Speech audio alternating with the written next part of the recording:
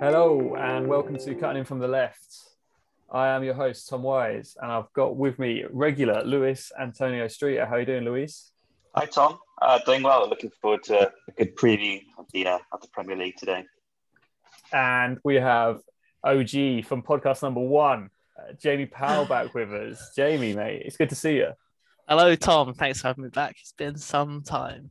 It has, but I can't wait to hear your cutting insight on this Premier League preview podcast. It's not even been a month since England's final defeat to Italy in the Euros, but we're now ramping up for the start of the Premier League season at the weekend. This is going to be a podcast where we go through the 20 teams. We say a little bit about each team, their hopes for the season, how they did last year, some of the transfers they've made, and we aim to answer some of the important questions like, will Leicester ever achieve top four football? Will Watford ever get through a season without sacking a manager?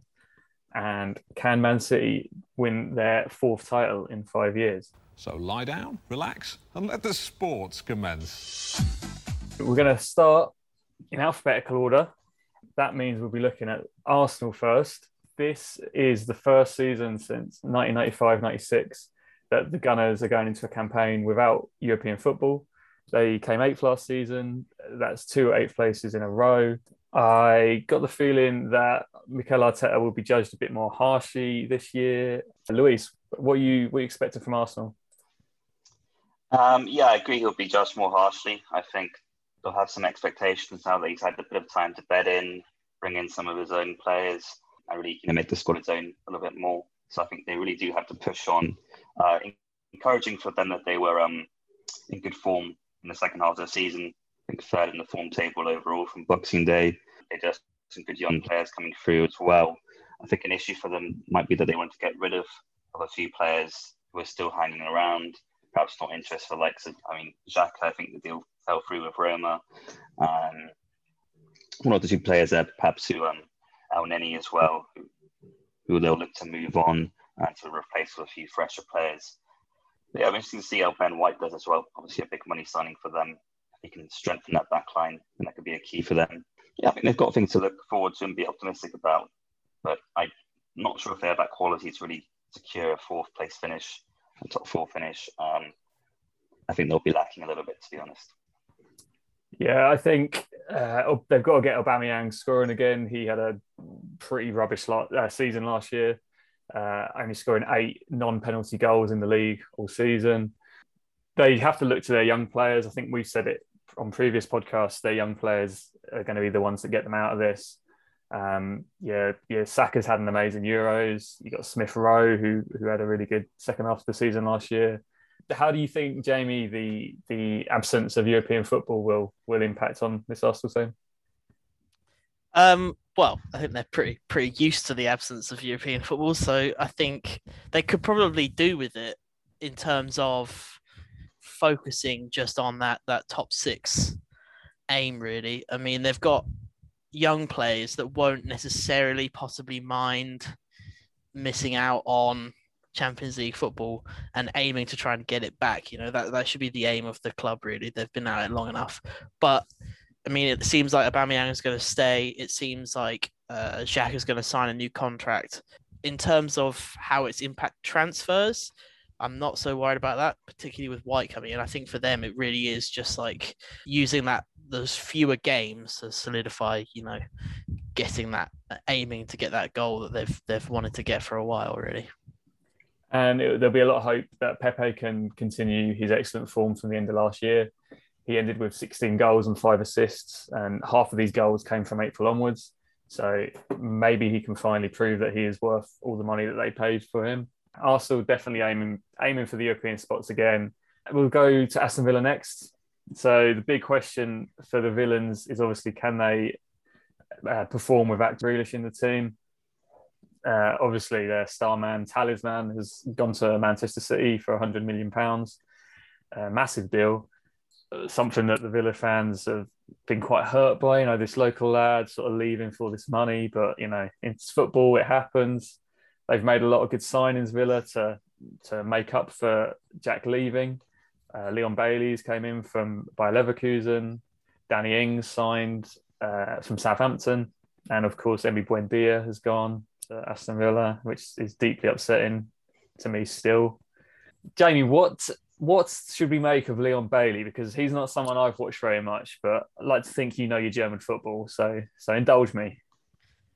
He is rapid. He's very quick. He's quite direct. You're gonna get something similar from him that you might have got from a younger Sterling, let's say, someone who focuses less on sort of playing as a team and someone more of your sort of old school winger that just wants to pick up the ball and run at teams. I was surprised to see him go there. He has done well at Leverkusen, and I'm surprised actually, to be honest, that he wasn't poached by Bayern, but I guess they've got lots of players like him already. But I also feel like in Traore, Villa already had that kind of player, especially as he's right-footed as well. So we'll see what he does. I think he's a solid player. I think they've got maybe some really good signings. I think they've got the young players, and they're in a very similar position actually to Arsenal. You know, they got lots of young players. They got lots of players that are direct and they want to create opportunities, and they've got two good finishers now that can finish them. So to be honest, I feel like they're actually the team that Arsenal want to be this year, but actually it might end up being Villa. I feel pretty good about them, and I feel pretty good about that signing, to be fair. Yeah, I think I'd agree with you. I really like the Villa team. I mean, they've got like their goalkeeper was like the best kept secret for 10 years on the Arsenal bench. He's a must-have in fantasy football now. Like, I really like their back four. And there's talk about Axel Tuanzebe coming in from Man United as well, which will add some depth.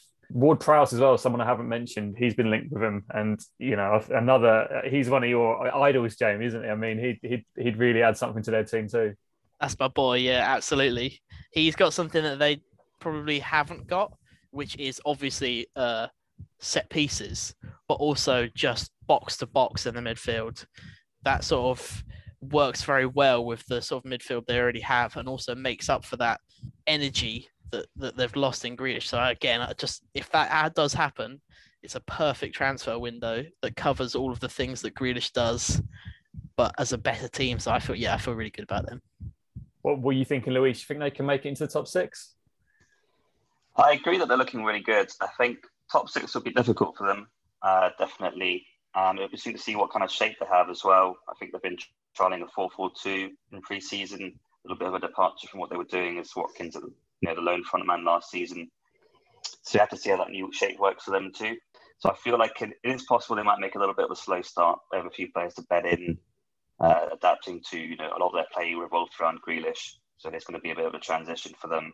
But I can definitely see them picking up perhaps after a slightly slow start. And I think top six might be a little bit of a push for them. But I can definitely see them threatening 7th, 8th place. Perhaps, taking inspiration, for example, from West Ham last season, who had an unexpected kind of run of form and really pushed for that top 4 slot. Yeah, I wouldn't say that necessarily they'll push for Champions League, but I think definitely Europe is realistic for them if these signings hit the ground running. And that Villa team's got one of the best out-and-out number 9s in the league in Ollie Watkins. I'll use this as a segue into another great number 9 who plays for Brentford. He's called Ivan Toney. He hit 33 goals in 38 championship games last year. He also got 10 assists. This is a very exciting year for Brentford. They've got their new ground now. They'll finally have fans back in their new ground, and it's their first opportunity in the top division for God knows how long.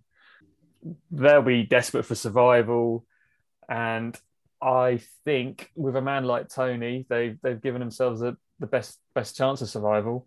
The only questions will be over whether he can step up a division. He's only previously had 10 minutes in the Premier League before, and that was during the 2015-16 season for Newcastle. But I like Toney a lot. I think he's a very good number 9. What do you think, Jamie? Do you think they've got a chance? I think it'll be difficult. I think it'll be difficult for them, but that's what the challenge is. That they've earned that opportunity to try and stay up. There's one thing Brentford can always do, which is to sign players. I feel pretty confident in the signings that they've made, and obviously Toney has that potential there.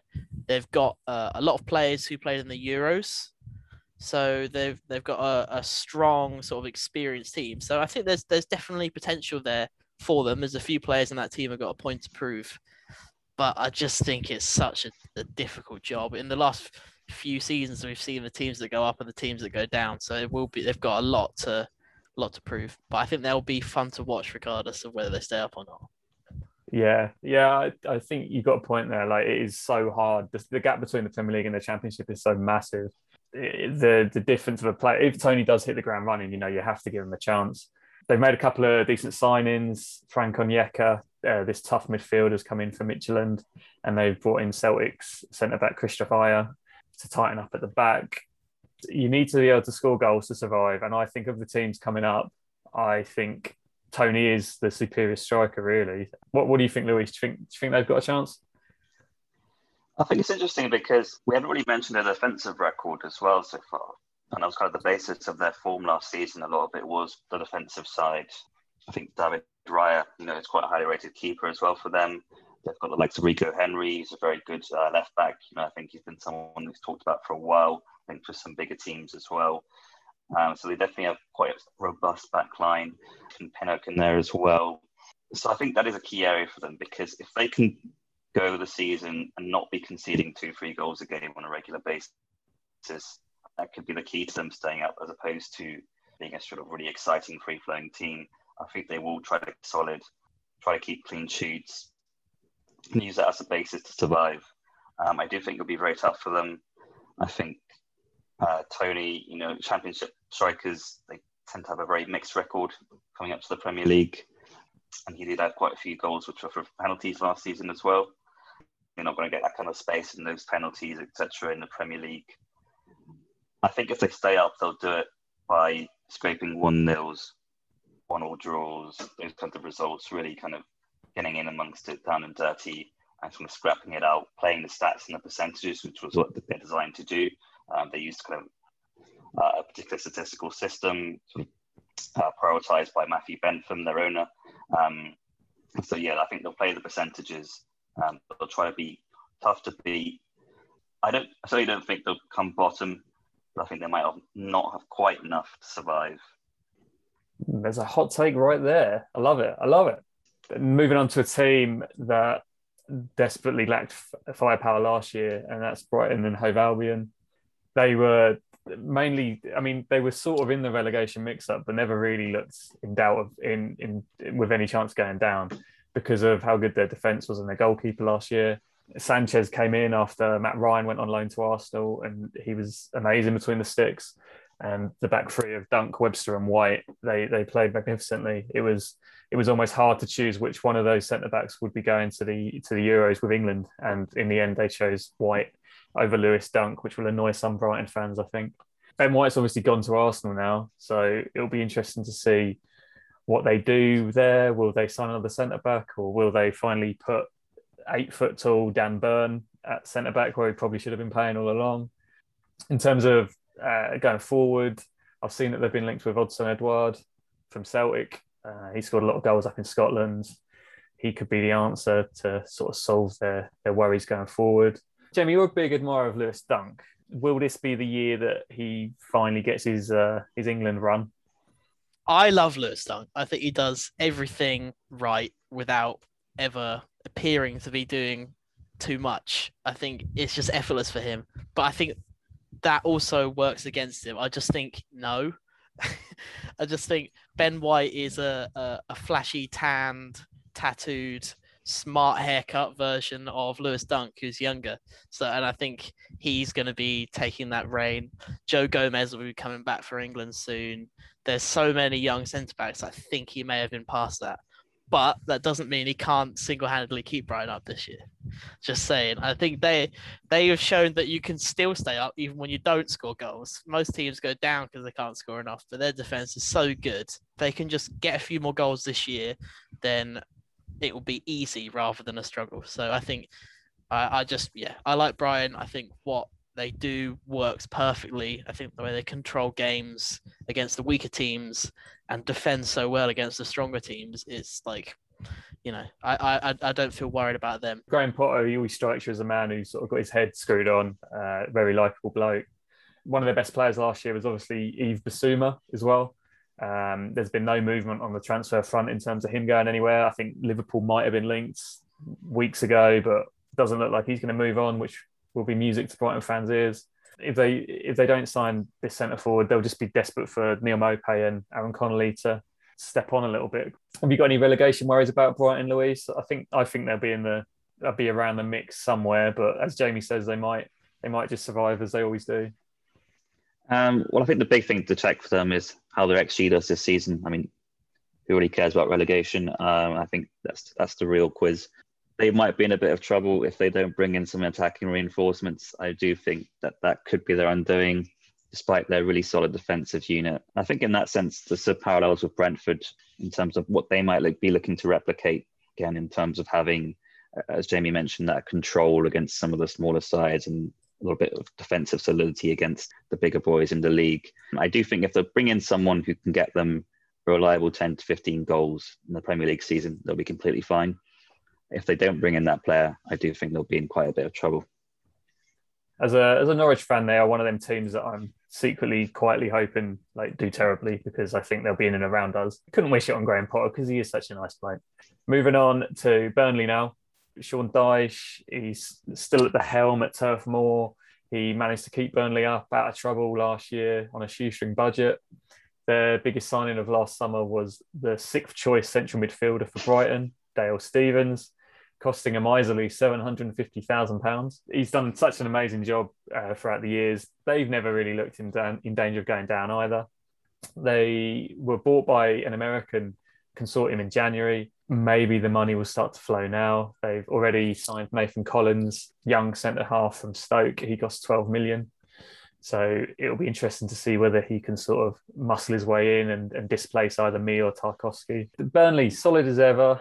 Chris Wood, he's now hit double figures, 4 Premier League seasons in a row, which is pretty outstanding. What do you think of their survival chances, Louise? I think they'll do enough to stay up again. I don't see them getting relegated under Sean Dyche. I think he's just too in sync with the team and with the club and what they're doing. He knows exactly what he needs to get out of them. Even if they have a blip in form, go a few games where they can't buy a win, it always seems like they'll turn it around. They have that solidity there. They have that experience, have a really settled squad in general. I mean, we can say, obviously, they haven't made many signings. On the flip side, that means they have a really cohesive unit there. They all know their roles. I think Dwight McNeil's a really exciting player. Love watching him play. I think he'll have a really huge season. I can see him really picking up and improving from, already an exciting season last time out. And I think really pushing on. I think they'll need him too as well for a bit of attacking inspiration. If they can bring in another winger or striker to support him and Chris Wood, that would definitely help them out as well. But yeah, I think they've got a tried and tested formula. They'll stick to it. And I think they'll do enough to stay up. Can you ever see Sean Dyche leaving Burnley, Jamie? He's obviously been there for 9 years now. Would his head ever be turned, or would a bigger club ever hire Sean Dyche, or is he sort of destined to be at Burnley's level for the rest of his life? I don't know. I thought he was going to go a few years ago, and I also thought maybe the end of last season he might have as well. I don't know whether this money coming in might make a difference to that, because he's never going to go to one of the big teams either. They're never going to take that risk on him. But he might go to a team that's a similar level as Burnley, but perhaps have got, a new ownership or some more money in the club, or I hate to say, higher wages and stuff, but the ability to bring in new players and just a fresh start. But the fact that Burnley have now got this money, it's almost just like, he's just never going to go, because what's the point in going to an Everton when he has the chance of possibly finishing with them or above them with Burnley? If anything, that money is just going to buy Burnley some new WD-40 to keep that machine ticking away perfectly. And why not keep him there if he wants to be there and keep that machine whirring away, He's done such a great job to keep them in this division all this time. But his Wikipedia does have him down as a Liverpool supporter. So if this is the year Jurgen Klopp decides he wants to go back to Germany, then I wonder if he'll be handing his CV in. He hasn't got enough teeth, I'm afraid, to be a Liverpool manager. He's only got about 6, hasn't he, from all the gravel that he's been eating over the years. Move on now to the European champions, Chelsea. Can they follow up their Champions League win with the Premier League title this time around? They managed to beat Man City 3 times in the space of 6 weeks last season. This was in an FA Cup semi-final, in a league game, and also the European Cup final itself. But while they had these highs, they also managed to lose to Wolves and West Brom, and they dropped further points against Southampton and Brighton. If you're going to win the league title, you need to really put the crap teams away. You can't rely on just beating the big boys. Maybe this season will be different. It will be Tuchel's first full year at Chelsea. And they do now have Romelu Lukaku, obviously coming back to the bridge after 7 years away. He will likely displace Timo Werner, which personally a bit gutted about. I'm a bit of a Werner stan. I think he offers quite a lot. But yeah, Jamie, do you think this will be enough for Chelsea to really push Manchester City this year? I think they will push Liverpool. I don't think they'll push Man City because I don't think anyone will push Man City. I think they looked really good the tail end of last year. They did sort themselves out against the small teams towards the end of the season. They were winning their big games, obviously, the biggest being the Champions League final. And the players that they brought in that struggled at the beginning after, being given, I guess, some instructions by Frank Lampard, but we're not sure if they're ever given the instructions by Frank Lampard. Havertz, I think, looks really good, and he looked really good at the Euros as well. I actually think this is a hot take, so be ready for it. I think Kai Havertz is actually going to score more goals than Lukaku this season. Wow, that is big. That is big. Yeah, he looks, to me, if he can do what he does best in that Champions League final and the Euros, which is just to find space out of nowhere, like a young Thomas Muller, I think he'll score a lot of goals. I think he'll score a lot at the beginning of the season. I think it's actually going to take Lukaku a while to get back up to pace with the Premier League style, whereas Kai Havertz has had a whole season to get going and figuring out how to do it. And I just think he looks really good. So I think they've got a really good chance. I think they've got really good players and more time with a really good manager. So I think they'll do really well. But I don't think they'll be better than City. Okay, interesting. Lukaku coming back, Luis. I see the money he's coming back for. He's obviously what Chelsea need. They need that number 9. They weren't convinced by Werner last year. Personally, I think Lukaku's a very good player. I think he's been a bit of a flat track bully, maybe in England, scoring a lot of goals against some weak teams. He obviously had a great year in Italy. I'm not convinced that he's going to be this missing piece of the puzzle. What do you think? I was a little bit sceptical about Lukaku when he was at Man United. I thought, as you say, perhaps a little bit of a flat track bully. I think he's developed a lot at Inter. I think Conte helped him. I think he was also showing a lot more confidence in him as being the main man, the talisman at Inter, which is not something he ever was at Man United. He was always criticised a bit by even his own managers like Mourinho. So I feel that he has improved a lot. He's got a lot more confidence now. He's coming in, for big money to be the main man for Chelsea. I think he'll thrive on that. And to be honest, I think he'll be a superb signing for them. I do think he is the missing piece for them. I don't think that means that Werner doesn't have any spot. I think the way Tuchel plays, he'll be able to fit in Werner, possibly coming in off wide areas as Lukaku has a focal point. We know Lukaku can drift out wide as well. I think there is scope for them both to play and perhaps Havertz in the team there as well. So I think they'll be really dangerous going forward. I think Lukaku, he could have a great season for them and potentially propel them to say 90 points. But the thing is, 90 points isn't necessarily good enough to stop this Man City team because that's how good they are. Like Jamie, I think they'll fall a little bit short. Are you finally ready to give Jorginho some credit, Luis, by the way? Let's start this season the right way by saying he's actually an all right footballer. I'm happy to say he's a good footballer. I think some of the hype around his Euros performance is still a little bit ridiculous. Ballon d'Or shouts and all of that.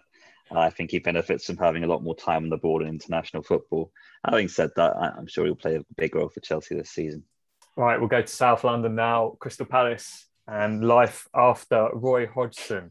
He's obviously retired from management. He'd done a good, if not outstanding, job with Palace over the last few years. Patrick Vieira's walked in. I'm not quite sure if he knows what he's walked into. This Palace side are in a bit of a state. They've lost a lot of established first-team players like Patrick Van Aanholt, James McCarthy, Gary Cahill, and Josh Townsend. One of their best players last year in Eze is out until 2022 with, I think he might have snapped his Achilles, which is absolutely terrible. And their first games are Chelsea away, Brentford at home, West Ham away, Spurs at home, and Liverpool away. And final negative, AFCON, the African Cup of Nations is rightfully back in its January slot, and they look like they'll lose a load of players: Kouyaté, Zaha, Jeffrey Schlupp, Ayew. Is there any good news, Luis, for the Eagles faithful out there? The good news is for Vieira is that he can't really do much worse than Frank de Boer did. If he manages that, that'll be very impressive. Yeah, the squad's in a little bit of a state at the moment. You can say it's a transition. I think it's been very poorly handled because you start the transition before the players move on, not just when all their contracts expire. Having said that, I think they've made one or two good signings, Guehi and Elise, coming in from the Championship, really. Zaha's staying, so that's a big positive for them. Obviously, he's a huge player for them, a talisman. And they still have, some important players who have stuck around, a decent kind of core that Hodgson passed on. But yeah, I don't see it going any other way than badly. I don't think Patrick Vieira has shown at all that he's a good manager at any kind of high level. On both sides, it's a little bit of desperation, i.e. Crystal Palace needed someone to come in. They probably had a few people turn down the job before they gave it to Vieira. I think Vieira, on his part, this is probably the biggest job he could possibly get at this stage in time, certainly in a league like the Premier League. Yeah, I'm not exactly a match made in heaven. I think it'll be a very long season for Palace fans. Yeah, it will be interesting to see what Patrick Vieira's like. I feel like he can't really tarnish his reputation as a Premier League legend, no matter what happens at Palace. But it might do his managerial stock a bit of a dampener. 4-4-2 had Palace down to come 20th. Would you have him anywhere different, Jamie? No, I don't think so. Although, having said that, I think Big Sam will do a good job when he comes in later on in the season. So that might help him out a little bit as well. I'm not convinced that no one's convinced at all by Patrick Vieira. I'm surprised Palace are convinced by Patrick Vieira. I will be honest. I was reading a little bit on The Athletic about how it ended at Nice, because I always thought they looked all right. It wasn't like Thierry Henry's Monaco nearly getting relegated or anything. They did okay. But they said that when he left, he had a distinct lack of identity or style as a manager. And after Hodgson going, you would presume that instead of getting someone in who could work the same way as Hodgson, they would pick someone like they did when they took the gamble with De Boer, who might change the style. But actually, they've just hired someone who has a distinct lack of identity and style. So I am very worried about Palace, which would be a shame because they're a proper established Premier League team, and Hodgson's done such a good job with them. It will be a shame to see them go down. Also, I don't know if either of you two have been, but Selhurst Park as an away day was probably my least favourite. The seat in the away end was so far back, the sort of top of the stadium was covering half the pitch. You couldn't see anything. It was, I wouldn't miss them going. But if they get relegated, no doubt Norwich will get relegated too. So we'll still be going there next year. We'll go on to Everton now. There was only one story really this summer about Everton, and that is Rafa Benitez being back on Merseyside. There'll be no honeymoon period for Benitez to settle in at Everton. His comments about the Blues being a small club back in his Liverpool days, probably still remembered. Probably still true. Something that I don't think is brought enough attention to is the fact that their owner, Mashiri, has spent £500 million in his time at Goodison, and they haven't achieved one top six finish. I mean, that is mad. Like in my head, I know they spent mad money on people like Alex Iwobi and things like that, but that is outstanding, the way they've not made one. And after last season as well, the start they made, I really thought they were going to do something. I really thought Ancelotti knew what he was doing, but even him, by the end of this campaign, they were terrible. So in a way, they can't be too upset over losing Carlo. They've had 6 managers in 7 seasons. They seem constantly in transition. Some of the positives from last year is obviously the start that I mentioned and the signings of Ben Godfrey and Alan. They really, really played well last year. I'm not sure what to expect from Everton, really. I mean, what do you think about Benitez being back on Merseyside, Jamie? If I take my sort of Liverpool hat off, honestly, it kind of makes sense to me. I don't think it's that outrageous, really. I mean, I'm not surprised because he does live in Merseyside. His family have always lived in Merseyside. His kids have gone to school there their whole time. Even when he moved to China, he moved there himself on his own. So logistically, it makes sense. I think they have some really good players. I think looking at talking about Godfrey and Alan, I think they will do so good under Benitez because they're such solid defensive players that work hard. It makes sense. Do I think it'll work? Maybe. Ancelotti going is massive because he's such a massive figure, and it's not a surprise that once Ancelotti's left with all his brilliant connections, the transfer players they've got in have dropped massively in stature. I'm not surprised by that at all. I just think it'll be another steady Eddie season, up and down, start pretty well, finish okay. I just don't see them as a threat to top 6 at all, obviously. But yeah, I think it makes sense, but I don't think it's particularly exciting, is it? Yeah, speaking of those transfers, Damari Gray's come in from Leverkusen, Andres Townsend's come in, Asmir Begovic has come in. It isn't very much to get excited about. Are you giving him any chance of making top 6, Louise? No, I didn't see it really. I think 9th or 10th is more realistic for them, to be honest. I think they will solidify defensively. I think there's been a bit of an issue for them at times, especially in spells where they've just been very leaky. I do think Benitez will tighten that up. I think it's interesting to see actually Gray and Townsend coming in because I think a feature that some Liverpool fans noted of Benitez's time is that we signed quite a few mediocre wingers. I think he's continuing that tradition there. The likes of Jermaine Pennant spring to mind. But yeah, I think, as you mentioned, it's just been a huge money pit really for Moshiri, this club, and they never seem to do, what David Moyes was able to do even in his time at the club on a much lower outlay.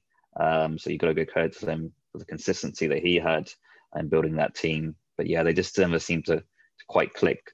We've mentioned as well, I mean, Richarlison and Dominic Calvert-Lewin are 2 more players we can mention as being really top-notch players for them. But it doesn't seem to have enough around them, enough of a cohesive style to make it, a team that can push for top 6. So no, I don't think they'll be doing much. I think it'll be quite a boring season potentially for them even, and just kind of sticking around mid-table, perhaps hoping for a cup run. Not too much to look forward to for the Toffees, sadly. Leeds United next. They had a great first year back in the top division last season, first time since 2004. It's finally been proved that Patrick Bamford can do it in the Premier League. He got 17 goals, even though this wasn't enough to get an England cap. And I will remind everybody there's still time for Stephen Kenny to claim him for Ireland after his, I think, under 17 appearances for the Irish. So hopefully that gets sorted this season if England don't want him. Stuart Dallas, he was a star of last year. I think the fans call him the Cookstown Cafu, which I love. He had a great season, like I say. He was everywhere on the pitch. So yeah, a very successful first year back in the top flight for Leeds. What are you hoping for this year, Jamie? I think keeping hold of Rafinha for the rest of the transfer window is priority number 1. And I think they're just gonna get better and better. I think Bamford has mentally got past that sort of Championship to Premier League gap and that lack of confidence. He's got a manager that has so much confidence in him, and the whole team do, that they just look better every single game. They always have times in the year where they drop off a little bit, but that's always because they're playing 10 times harder and working harder than anybody else, any other team.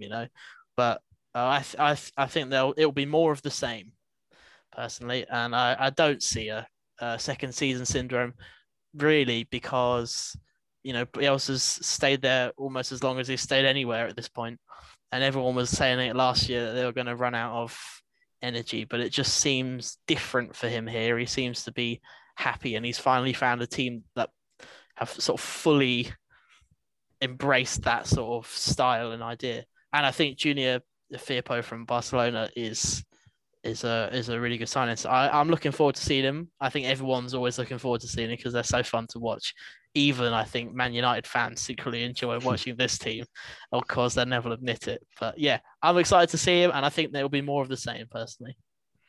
Leeds fans have got to pinch themselves that Bielsa's still there, haven't they, Luis? Like, how is he? Is he still there? I mean, he must just love it. He must just love living in Yorkshire and wearing his tracksuit everywhere he goes. Yeah, he does seem to. I think he's really taken to it, and they've taken to him. Obviously, the Leeds fans. I think he's adored there. I am probably a little bit more pessimistic about Leeds this season than Jamie is. I do think there'll be some kind of drop off. I think to maintain those physical levels, I think maybe it was made easier in some ways by kind of going through the pandemic and having almost big breaks for a while as well. Sort of thinking about even the season before and kind of leading into last season. So I think they might have one or two issues in terms of that. I think Bielsa's teams do tend to drop off around this kind of time. I'm thinking of Athletic Bilbao in general. Marseille, that was a big problem for them as well. However, I do think they will have enough to kind of stay out of the relegation talk. I think they'll be a little bit more mid-table, though. I'm not sure they can really push for Europe. I think they do have some very exciting players in that team, but I think they could have done with perhaps bringing one or two more players. Maybe they still will. Give that squad a little bit more depth, allow that rotation that can enable them that physical pressing style to continue. So I think that would help them a lot. I think, they'll still be great to watch, and I definitely look forward to watching them again in the coming season. But I'm not sure they'll have quite enough really to push ahead of that 10th place mark. Yeah, I think mid-table, sort of bottom, top of the bottom half even, I don't think there'd be any shame in that kind of year for Leeds. Keeping hold of Bamford, keeping hold of Rafinha, like Jamie says, keeping hold of Calvin Phillips as well, obviously. He's become vital to England now. He had a great Euros. So yeah, exciting times for Leeds. Leicester City next. Will they ever make the Champions League again? Missing out last season by the skin of their teeth, coming fifth. But they could make that up with the fact that they won the FA Cup. Yuri Tielemans scoring a great goal in the final to win that. And now they've got a Community Shield as well. So who needs Champions League, eh? They strengthened their side with Soumare, Lille's midfielder, joining them, and also Patson Daka, who someone I've read a bit about but haven't really seen play.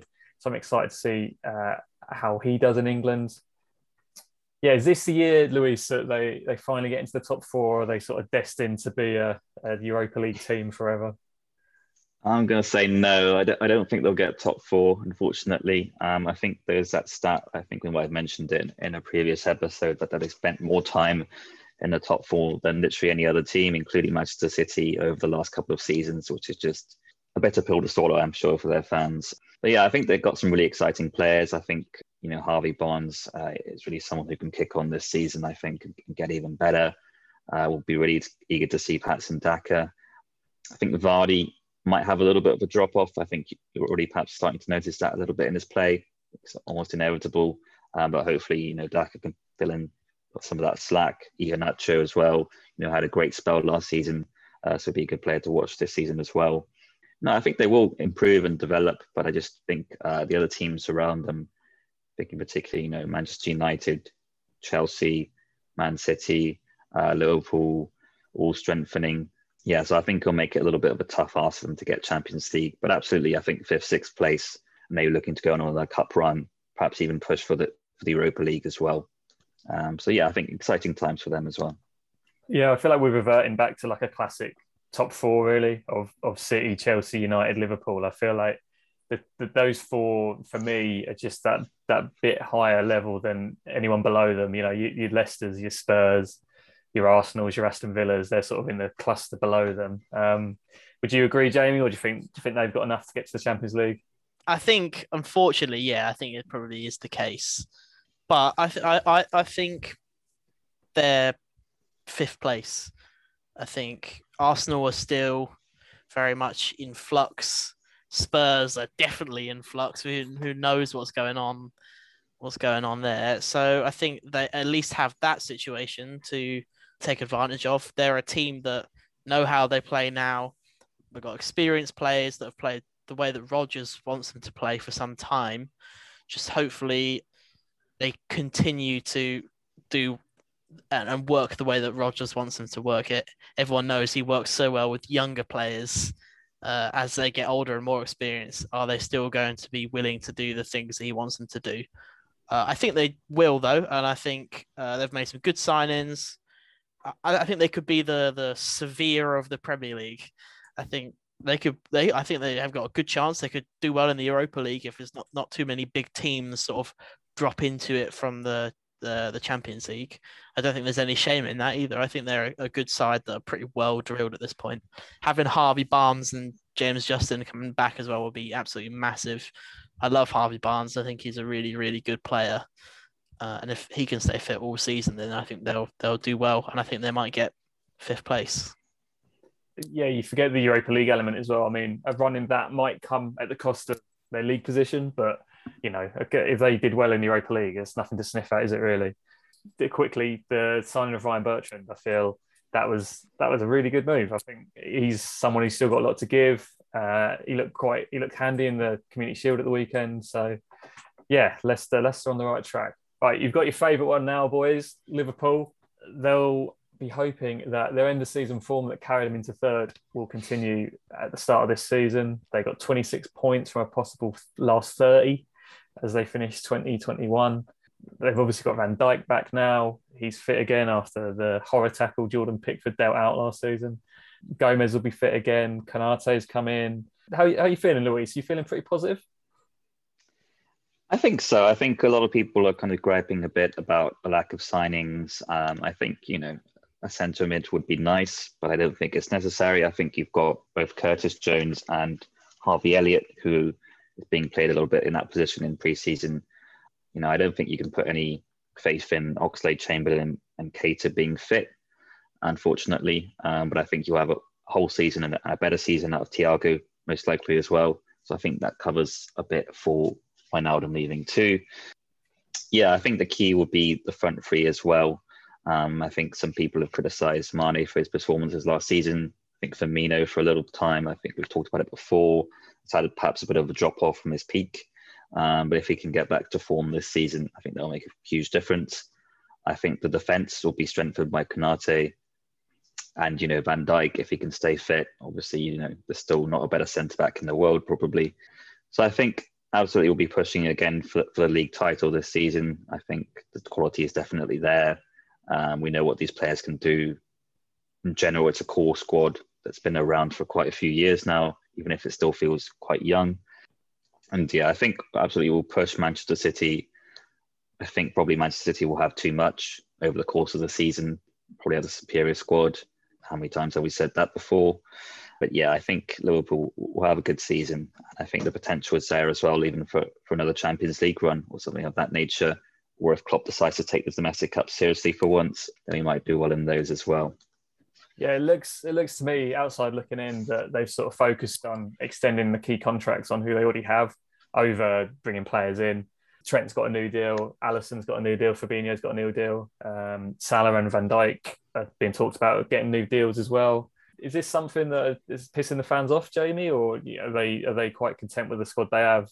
I think everyone's happy to see these new deals coming through for these core players. But I think the main thing that everyone is worried about is Henderson's deal. There's currently no deal on the books for Henderson. His contract is looking like it will expire soon. I would happy with no more transfers if it meant that we could get Jordan Henderson a deal. I don't understand why he's not got a deal yet. I think there's something going on behind the scenes with FSG. I think that's what most fans are sort of worrying about at the moment. It seemed like Wijnaldum left in a sort of difficult way after falling out with the board and talking about players being underappreciated by the board. So I feel pretty good about everything other than that, really. I don't think we need any major transfers. I think the squad we could do with a few more squad players, certainly if the likes of sort of Shaqiri and Origi go. But for me, as long as we get Henderson that contract, that's the only thing that's sort of griping me. And I think the majority of Liverpool fans probably feel the same way about that. I'm just looking forward to seeing Henderson fit again because I think he makes a massive difference. Trent plays better when he's fit.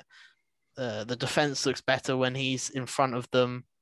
And I think Thiago will play much better with Fabinho taking control of those defensive duties, so he's not constantly getting a yellow card all the time. But in general, I feel good, but sort that Henderson contract out because that is a massive thing. It'll be interesting as well, going back to AFCON, seeing what impact that has on Liverpool. Obviously, Salah and Mane will go in January. Do you think they've got the depth, Jamie, to cover them? That's the thing. That's why we need some squad players. I think they'll have to rely on some younger players, like possibly Harvey Elliott to step up and take those roles. He's had a good preseason, and so has Minamino. He's also had a good season. So possibly those might seem like new signings almost. Moving on to the team that I have the fewest notes on, the Premier League champions, Manchester City. Jack Grealish has obviously come in the door. That's got to be the biggest or the second biggest story, you could say, with Harry Kane also being linked with going to the Etihad from Spurs. I've got so few notes because it's like, how do you improve on perfection? The only way that City are ever brought down is by Pep overthinking things, as he did during the Champions League final. Do you think, Luis, that Harry Kane will be joining Jack Grealish at Man City, or what are we to make of that? Because from what I'd read about a week ago, Harry Kane had refused to train. Harry Kane's now come out saying he didn't refuse to train. I don't know whether he's pushing for a move or what's going on. Supposedly the noises from around Spurs and now that they're relatively happy with Kane, and there doesn't seem to be too much of a disagreement now between his representatives and the club. They seem to think it was a little bit of a misunderstanding. I don't think he'll leave. I think it's basically a financial issue. I don't think Manchester City will pay £160 million for a 28-year-old striker. And I don't think Daniel Levy will accept any less than that. So they've got that basic impasse there. Maybe you solve that through a cash plus player offer. Maybe you throw in someone like Gabriel Jesus to sweeten the deal. But at that point, I mean, will he want to go to Spurs as well? I think that's probably a consideration too.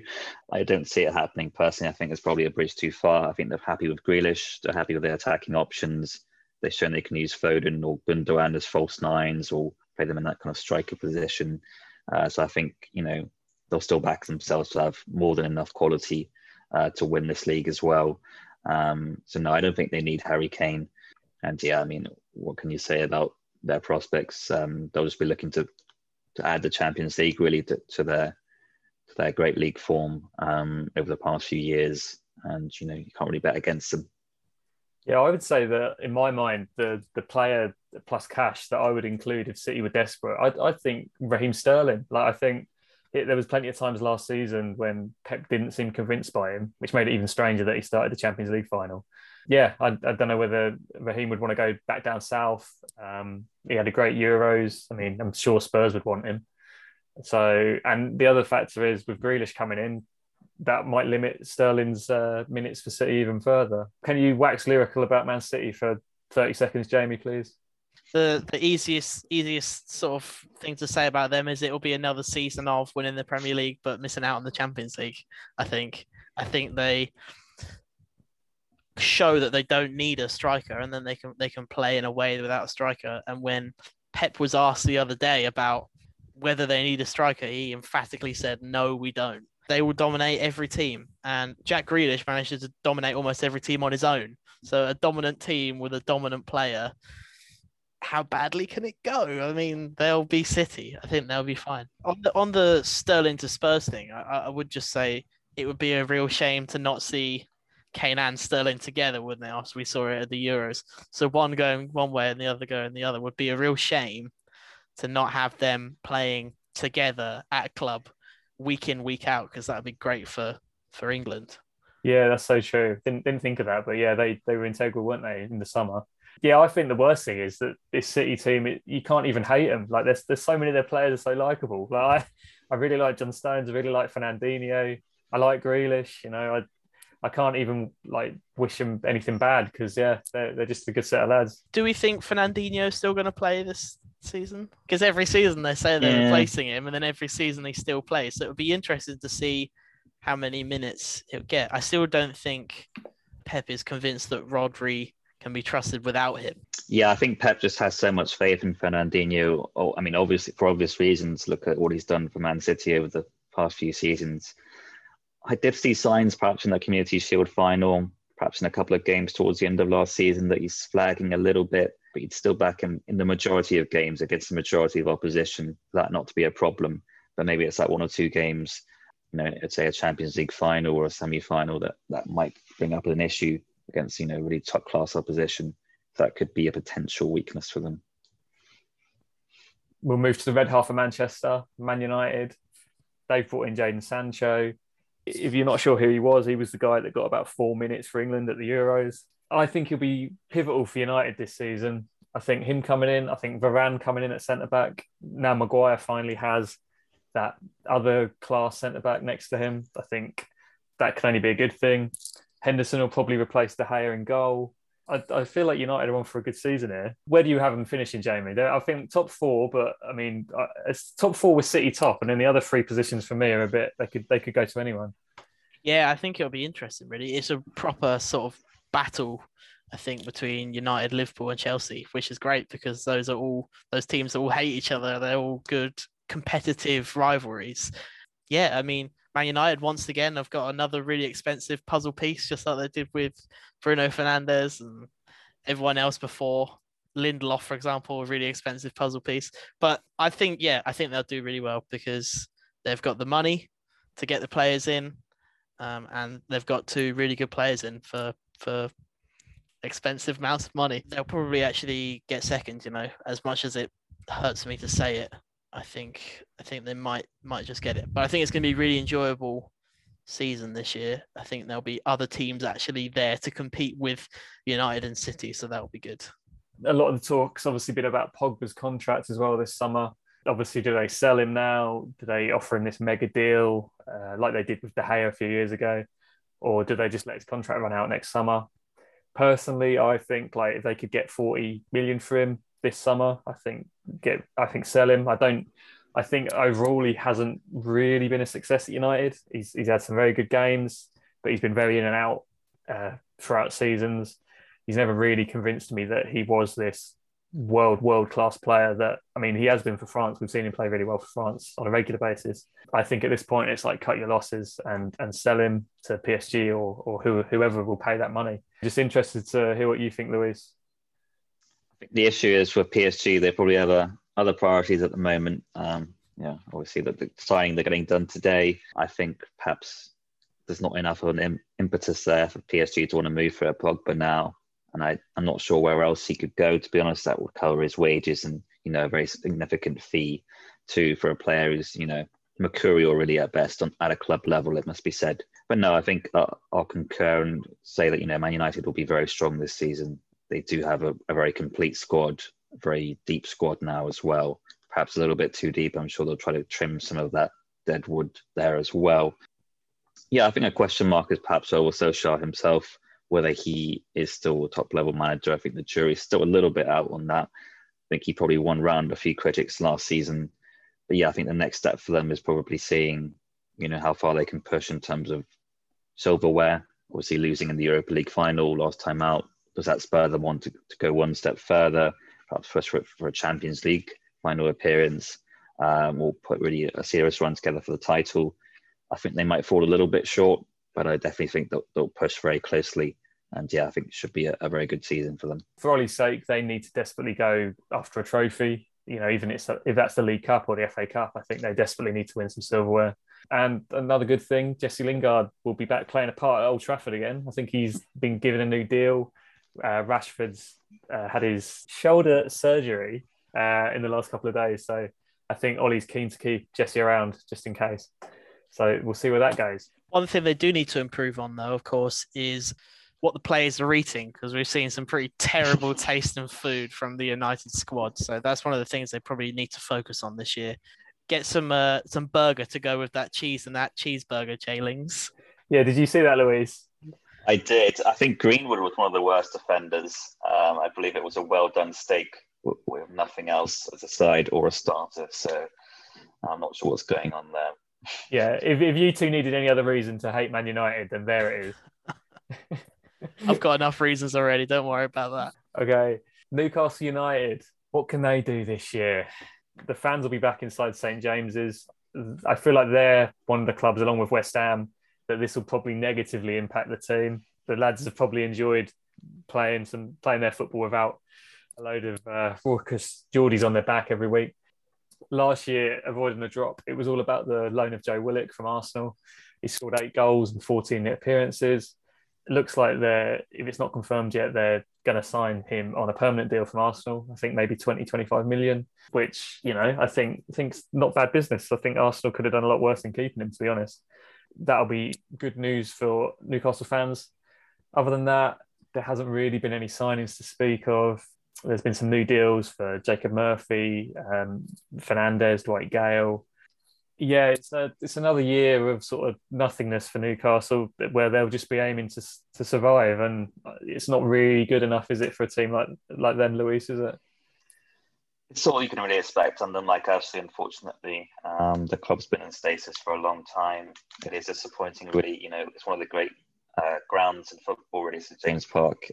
Obviously a very long-suffering fan base, and there's not really much to say about them. It's almost a thing, and it just feels like every season we go through the same thing. They have spells where they look terrible. They have spells where they pick up their form a little bit, and all in all, it just adds up to lower mid-table. It's just tough to see it being anything else this season. They'll probably have enough to stay up, probably not enough to push beyond the bottom half of the table. So to be honest, there's not much else to say in that sense, and apologies to Newcastle fans, but hopefully we'll see an ownership change in the not too distant future.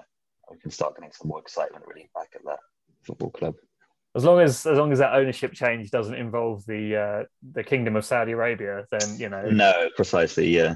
But yeah, no, you're totally right. There really isn't too much to say. Keeping hold of Alan Saint-Maximin will be the brightest light for Newcastle. He's pretty good, Jamie, isn't he? Yeah, he's pretty good at putting loads of crosses into the box. Just unfortunately, not many of them get finished. He's really good at what he does, though, which is just to run at players and give Newcastle fans some level of excitement. I think Joe Willock is massive, though. I think that if they can get him in, that would be good. He got them out of a few scrapes during the season, but the question is, can he get them out of enough scrapes for an entire season? And looking at those contracts as well, you wouldn't say they are key contracts that they've chosen to extend instead of making big signings, is it? Jacob Murphy is all right. He's fine. He's not Saint-Maximin. He's not Joe Willock. Federico Fernandez. Well, they've got so many defenders. It's hard to actually tell, which one is the most important one most of the time. Yeah, he's all right. Dwight Gale is their backup striker, isn't he? So it's just nothing. It's just nothing there really to tell you that they are going to have a fantastic season. I wonder if maybe they might not be able to do it this year. Maybe they are one of those teams that the teams down the bottom will be looking at potentially to beat in those games where they've got to beat the beatable sides. I think Norwich might be quite happy to see Newcastle have a poor season. I think Brighton definitely will be looking forward to seeing Newcastle also not scoring many goals, but letting maybe a few more in. And who knows, maybe Brentford too. Yeah, they desperately need Callum Wilson to stay fit for a full season if they're going to have any hope whatsoever, because without him, they're just so toothless. Yeah, we'll stick with the teams likely to be around the bottom and move to Norwich City next. Back in the big time, the yo-yo just keeps going up and down. I'm going to start with the negatives. They've lost their 2 best players from last year in Emi Buendia to Aston Villa and Ollie Skipp, who's gone back to his parent club Spurs. And their start is pretty goddamn awful. They've got Liverpool at home, City away, Leicester at home, and Arsenal away. Yeah, it's not the best start, but I personally am feeling more confident this time. Their defence is so much better than it was last time they came up. Gibson from Burnley has made such an improvement at centre-half. Him and Grant Hanley, I've never, we all saw him play against England at the Euros and he looked like a man possessed. He was so good. So they've sort of sorted that defensive issue. I'd still like them to sign maybe another centre-back as cover for these two and one hard-hitting sort of big presence in midfield, sort of CDM. They've been linked with Phil Billing. I feel like anyone that would sort of break up play and give them a chance, because As the midfield stands, it's Billy Gilmore, it's Kenny McLean. It's a bit lightweight for me. And in terms of goals, it'll be interesting to see whether Pukki can reclaim his early season form last time he was in the Premier League. They signed Josh Sargent from Werder Bremen. He's got 2 goals in 2 games in the 2021-22 Bundesliga 2 season so far. So hopefully he can keep that record up. It's good to see the Canaries back, Jamie, isn't it? Come on. Yeah, it is. It is. It is. They are forever that team that's described for playing good football but still go down, which obviously is very frustrating for Norwich fans, as you know. But we're looking forward to seeing some of that football again, because no matter who's there, they always are a good team to watch. For me, it is just get through those first few games without injuries. That's the only thing anyone's really looking for them, isn't it? Keep all those players fit. A few games for some newer players. But even if you look at like Gilmore coming in, he's already got some Premier League experience, so it's just more games under the belt for him. I think the Sargent looks good. There's a lot of talk in sort of American football fans about this rise of this young American team, and he's definitely one of those figures they look at, particularly the ones playing abroad, that are quite exciting. So that would be good. I think having backup for Pukki is absolutely crucial. We know he's a good player, but it's whether he can score and stay in the right sort of mental space this year. I think last time he scored too many of his goals at the beginning and then just was sort of in his own head towards the end of the season. So actually, it would be nice if he didn't score any of the goals for those first 6 games and then scored consistently after that. So here's hoping for that, I suppose. Yeah, if he can save them from when it matters. But yeah, you're totally right. I think they needed that backup. They needed that player for, when he's knackered, because he runs his heart out all game. We all know Pukki's game. And we need a player of a certain quality. They've got Ida, the young Irish lad, and they've got Jordan Hugill, but I'm not sure either of them are up to it. So yeah, I'm happy to give Sargent a go. Being a fellow Ginger as well, I might even get him on the back of my shirt. Luis, you were there for that historic win at Carrow Road over Man City a couple of years ago. Do you think, from what you've seen, Norwich have got enough about them to stay up this time, or are you going to bring some gloom upon the conversation? Oh no, fond memories of that game, absolutely. I do worry, and I think you mentioned it already about the midfield. I think that could be a problem area, as you say. I mean, it's hard to look at a team in the Premier League and think, that team doesn't have any physicality in midfield and it doesn't have that presence. And I think Norwich is maybe that one team that you do look at thinking, another body in there would really help. I think the likes of, for example, even Alexander Teti is someone you've had in the past, kind of break up that play a little bit and add that energy too. But as you say, looking a lot stronger defensively, which I think is really important, especially as a newly promoted side. You really need to keep it solid at the back if you want to have any chance really of staying up. I think Rashica could be a bit of a wild card. I think he's a player who's come in with a little bit of a reputation, perhaps dropped off last season in a poor Werder Bremen side. If he can have a big impact and hit the ground running, then I think that could really make a big difference. I think Todd Cantwell staying on is big as well. Potentially another big season from him. He looked very good in the Premier League last time he played, and I think he's definitely a player who can kick on and get even better. Yeah, I agree. I think Norwich will be stronger than last time in the Premier League. Maybe they rely a little bit on the likes of, say, Newcastle, Brighton, even Burnley dropping off a little bit to secure their spot. But I definitely think they'll give it a really good shot. I definitely don't think it'll be the case that there'll be, say 5-7 games till the end of the season, then they're already down. So I think definitely be hoping for them to put in some memorable performances once more. Another team that I think is going to be down there for me, Southampton. They've lost their main goal threat in Danny Ings. He's gone to Villa, as I said before. They've got Shea Adams to try and fill that gap. I'm not sure he's good enough to lead the line on his own. Also, as we were saying, Ward-Prowse could potentially leave as well, which would be a massive, massive issue for Hasenhüttl. Ings and Adams scored 21 goals between them last year, and Ward-Prowse got 8. No one else in that Southampton team got more than 3 goals, and they won 5 league games in the whole of 2021. And this included 6 defeats in a row between January and February. This Southampton team, I find it quite hard to read, really. They tend to have 1 9-0 defeat every season. They pull off a few shocks. They have an injury crisis. I rate Hasenhüttl as a manager, but I'm not holding much hope for this Southampton team this year. What do you think, Jamie? It's similar to Brighton, really, is it? Is the manager and the system enough? Do you trust them enough that they can get results? It's difficult. I think one thing Southampton really need to do this transfer window was to get squad depth around their established players. And they've lost some of their established players and potentially could lose more of their established players. So they're bringing in squad depth that are going to have to be the first team players. So I think it's going to be really difficult for them. I like Adam Armstrong. I think he's a good signing. A very sort of established championship goal scorer at this point, who I think has potential to be a Premier League goal scorer. He's not Danny Ings, but no way is he Danny Ings, but that might help get in some of those goals.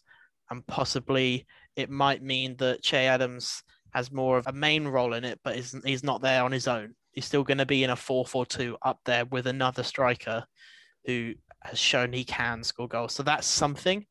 As for the other signings, I don't really know much about them, but that's the Southampton way, really, isn't it? So I think it's going to be really interesting to see what they do, whether it will be enough or not.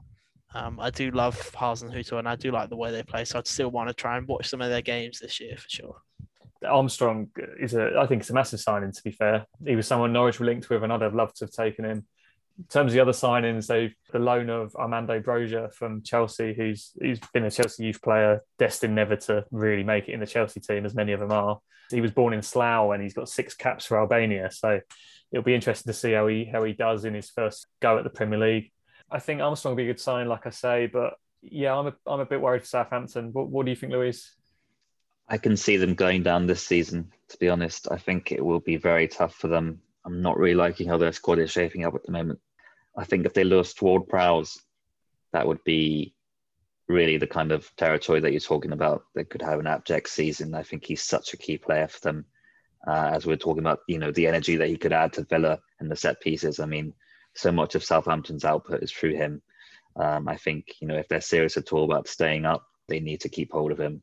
They need Armstrong to hit the ground running and really support Che Adams up there. But yeah, no, I think it'll be a very long season for Southampton, to be honest. I still think they'll play some good football. I think they'll look good in spells. But yeah, I do fear for them a little bit, especially with those kind of poor runs of form which seem to afflict them. If those stretch out a little bit longer, or if they can't quite cheer themselves up for some of these big games against the sides around them, for instance, as well, then that could really be a sticking point for them. And yeah, something they need to really watch out for. Tottenham Hotspur, finally, after a search that lasted 2 months, Spurs got a manager to sign on the dotted line. It's going to take you through all of the people Spurs were after or linked with before they agreed with Nuno.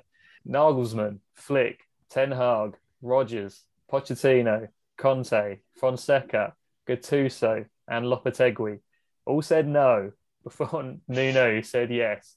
It probably won't be as funny as it should be because of how bad Celtic were at appointing a new manager. I think that went on for about 100 and something days. But this was pretty terrible for a team of Spurs' size. We touched on the Harry Kane saga a little bit. It looks like it might be okay now. Like Luis says, I can't see him going to City for that kind of money. I can't see them parting with that much money. They've inquired about Lautaro Martinez from Inter Milan. They're obviously going through a lot of financial troubles at the minute, the Italian champions, but I can't see him going to Spurs either. Yeah, it will be interesting to see how Nuno gets on at Spurs. I feel like as a Spurs fan, it's not really an appointment you could get that excited about. He did a good job at Wolves. He got them promoted and he established them as a Premier League team. What do you think, Jamie? This is an exciting appointment, or do you think this is just the 10th bloke who just happens to say yes? I think it's a weird one, really. You would say maybe with the exception of Gattuso, maybe Lopetegui, even though he's done better recently. You'd probably take all of those managers over Nuno for sure. But if I remember rightly, they also went with Nuno first, and then he said no, and they went for all of those, and then he said yes. So maybe in the end they got the man that they wanted. I don't know. I think it'll be interesting to see what he does. I think it's a lot of pressure on him. I think until we find out definitely what happens with Kane, he'll either have the pressure of being the manager that's got to deal with a Spurs squad that's just lost their talisman, or he'll have the pressure of getting Harry Kane a trophy to get him to stay for longer. So either way, there's going to be a lot of pressure on him. Last year he played with a back four a lot more than he did before. I think he might have to do that with the amount of midfielders that they've got. They've got so many midfielders and so many good midfielders. There's a lot of class there, underperforming players that should be really, really good. But that defense looks quite weak, so maybe he'll go back to a back three, and he's had more success with a back three. So it will be interesting to see. I think he's there for a while, despite the amount of pressure he'll be under. They're not a team to want to sack their manager too much. It's still very much a project team. I think Lautaro Martinez, as much as that seems like a shock, it would just be depending on whether Kane goes, because if he goes, they'll throw loads of money at him. If not, then maybe they might get some sort of loan to buy type deal. I think they'll probably still have enough to get themselves a Europa League place. But it'll be a lot of pressure for Nuno, and it'll be interesting to see this season what happens with them. A lot of midfielders that want to play the same position. Lo Celso and Ndombele, Dele Alli, of course. I think they all want to play that sort of number 10 role. Dele Alli only managed 619 minutes in the league last year. So that's pretty wild considering how important he was to Spurs in England for a period. I feel like this is a massive season for him, whether he's really going to make it at Spurs or whether he's going to have to sort of drop down a level. Signings, Brian Hill. As the resident Spanish speaker, Luis, could you tell me how I'm meant to pronounce that? Is it Brian Hill? Brian Hill, yeah. He's coming from Sevilla, an exciting winger. So there's a lot of hopes on him. And Christian Romero, a centre-back with 5 caps for Argentina. He's come in from Atalanta for, I think, 42 million, something like that. So a lot's expected of him too. Is Europa League the aim, Luis, do you think? I guess to start off with the signings, I found Romero in particular, that is a really great signing. I think it's been a long time since I've seen an Argentinian centre-back who's impressed me like Romero. I mean, you used to have sort of heaps and heaps of them, players like Roberto Ayala, Walter Samuel, these kinds of players. You don't seem to see that a lot from the Argentinian centre-backs anymore, but I saw him quite a bit last season and he was really impressive, both in terms of his defensive play and on the ball. I think, he should be able to slot right in. I think Hill is an exciting signing for them as well. I think they've got quite a few attacking options now. I'm a bit more bullish about them than I am, say, about Arsenal. I think they have more quality in their team, especially, if we're talking about Kane saying, we've got the likes of Kane, Son, Narding Hill. We've already talked about Lo Celso and Ndombele. These are top players. And I think Nuno's an experienced Premier League manager. Yeah, not the most exciting, but I think he could be good enough to have them push for that 5th or 6th slot at least. And I think they'll fight it out with Leicester a little bit for that.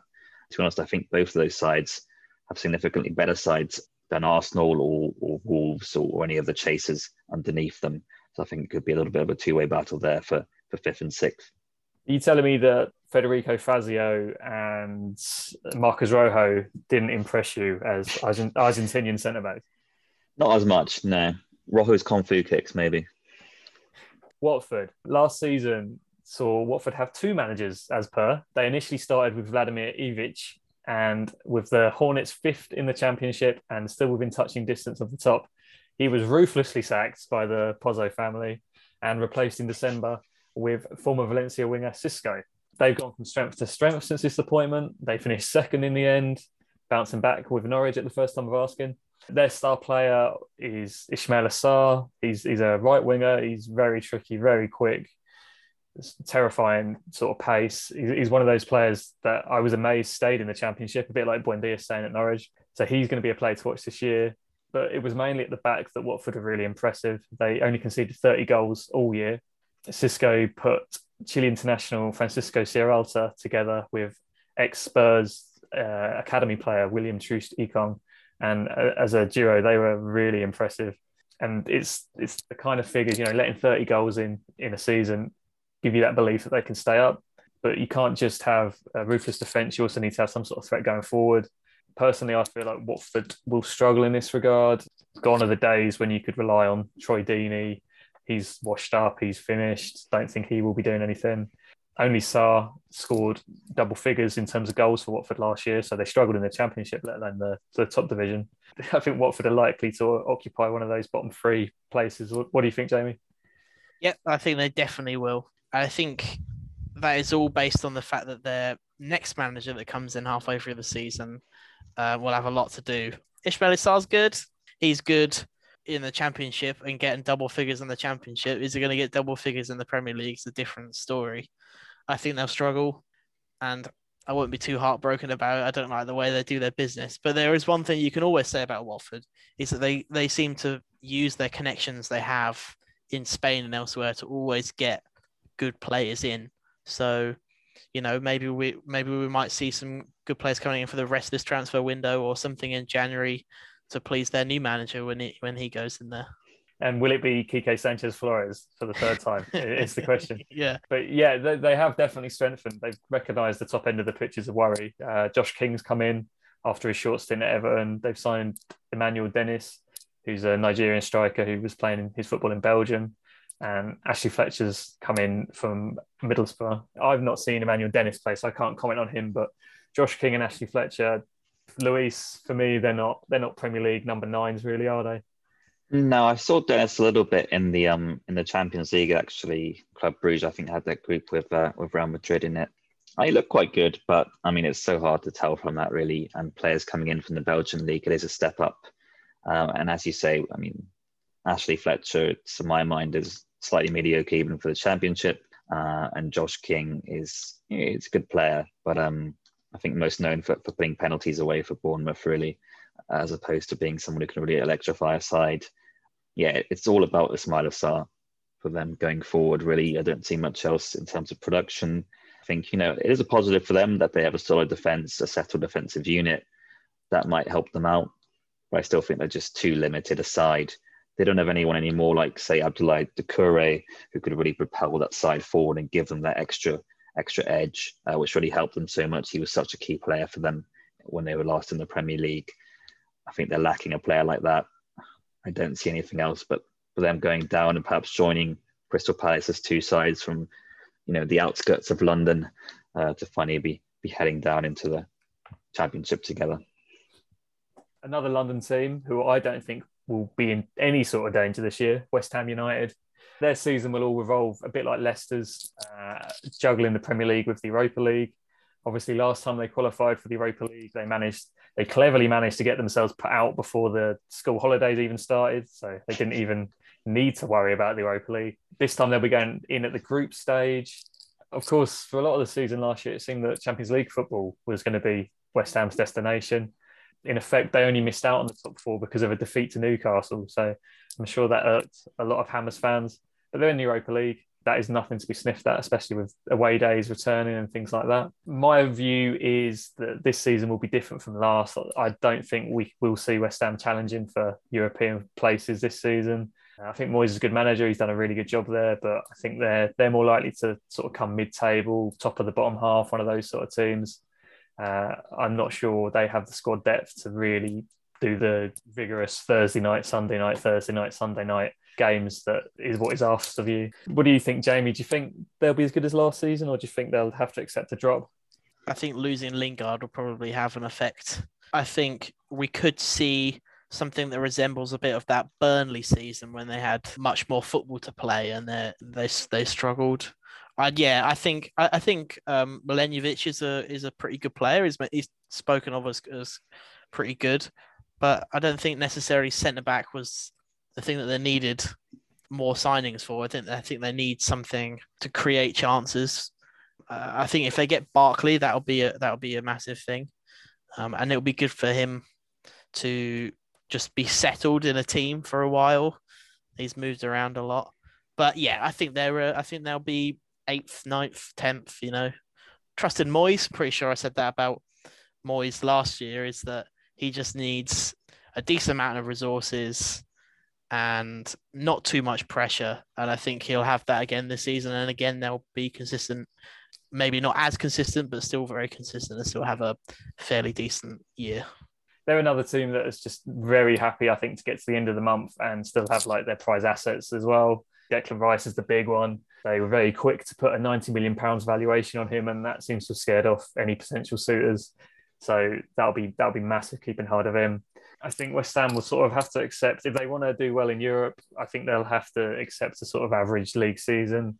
But will that stop West Ham fans from being as negative as ever, Luis, when they get back inside the London Stadium? No, probably not. And I think they have some justified grievances against the owners. I don't think anyone's cup of tea. But yeah, I think what you both said is absolutely right. Ninth or 10th place finish. I think they should really prioritise Europa League because, you might as well go for it. And it is even potentially an entry to the Champions League. In and of itself, it's still a prestigious European trophy to win. For a club like West Ham, it would be absolutely nothing to sniff at.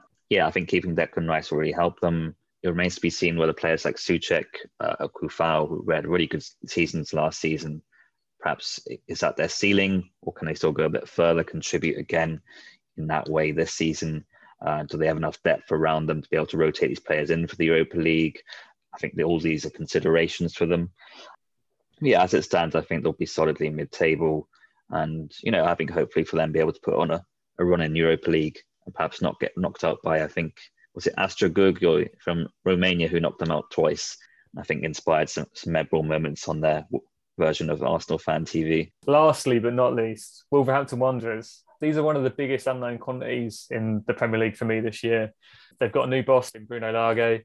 He's previously managed Benfica in Portugal. His record in the second half of the 2018-19 season was the best ever recorded in Liga NOS, where his team Benfica won 18 out of 19 games to romp to the title. It's obviously going to be a very different challenge at Wolves. They finished 13th last season, which personally I don't think was that bad, considering that they lost their main goal threat, Jimenez, all the way back in November, which was a massive impact. It'll be interesting to see what he's like this year as he comes back from that skull fracture. They've brought in a keeper, Jose Sarr, to replace the outgoing Rui Patricio, who's gone to Roma. They've signed a centre-back in Yerson Mosquera, and they've signed a young winger from Barcelona called Francisco Trincao. I'm not sure if you two know this guy, but I've definitely had him on Football Manager, and he's definitely very good on there. What are you thinking, Jamie? You think Wolves can push for top 10, or do you think this is a sort of transitional season? I think they'll do better than people expect them to do. I think Bruno Lage is a pretty interesting fella. He was the fitness coach at Benfica before he actually got the job as their manager. But yeah, he's very consistent. They play a sort of very solid 4-4-2, but with wingers sort of bombing forward and attacking, which perfectly suits Pedro Neto and Traore and Trincao. And I think they'll do pretty well. Jimenez is back. The only reason they struggled was because Jimenez wasn't there, and Jimenez is back. So I think they'll do well. I think they'll get a top 10 finish. I think they have a system there where they bring in top quality players and coaches that they know are good. They know they have connections. They know a lot about Portuguese football, and so far it's worked. So who says it's not going to work this time? I'm not too worried about them, really. It's just the fact that Jimenez's injury was a skull fracture. Like, even as a mental thing, I don't know how that would impact your next season. Like, would you hesitate for certain things just for the fear of something terrible like that happening again? Because it was such a freak injury when it happened. What do you make from Luis? Yeah, I think the issue is as well. I mean, he's known for being quite a good header of the ball as well, and got a few headed goals. Is that going to affect his ability or willingness to go for those headers? It'd be understandable if it did. So that could be a little bit of a sticking point for them. With Bruno Lage as well, I think, at the end of his spell at Benfica, I believe they had a terrible run of form that kind of led to his contract being terminated as well. So there are a few question marks, I think, about his record.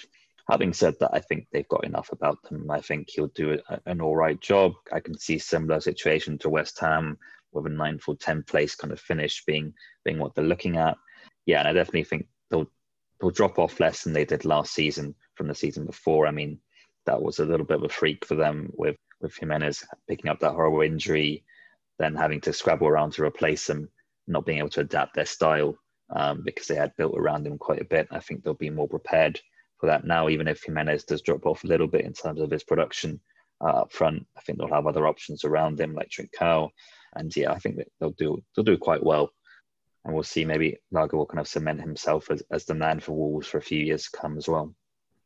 First game for Lage happens to be against Tottenham Hotspur, managed by a certain Nuno Espirito Santo. So that will be interesting to see how that goes.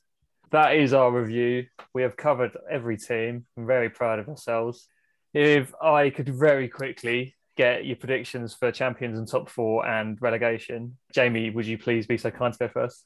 Yep, sure, no problem. I think it will be City to win.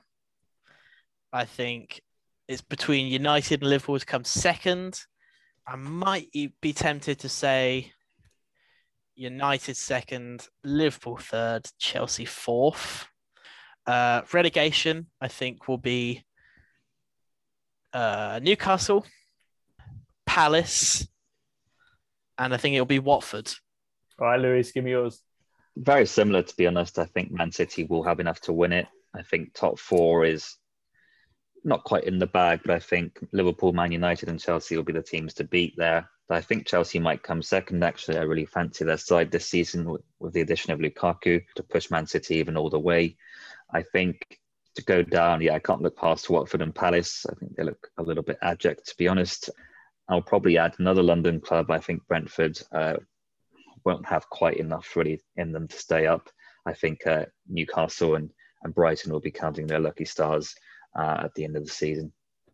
Okay, and to finish the trio, I'll go City champions. I'll have Chelsea second. I'm going to go United third, and then Liverpool fourth.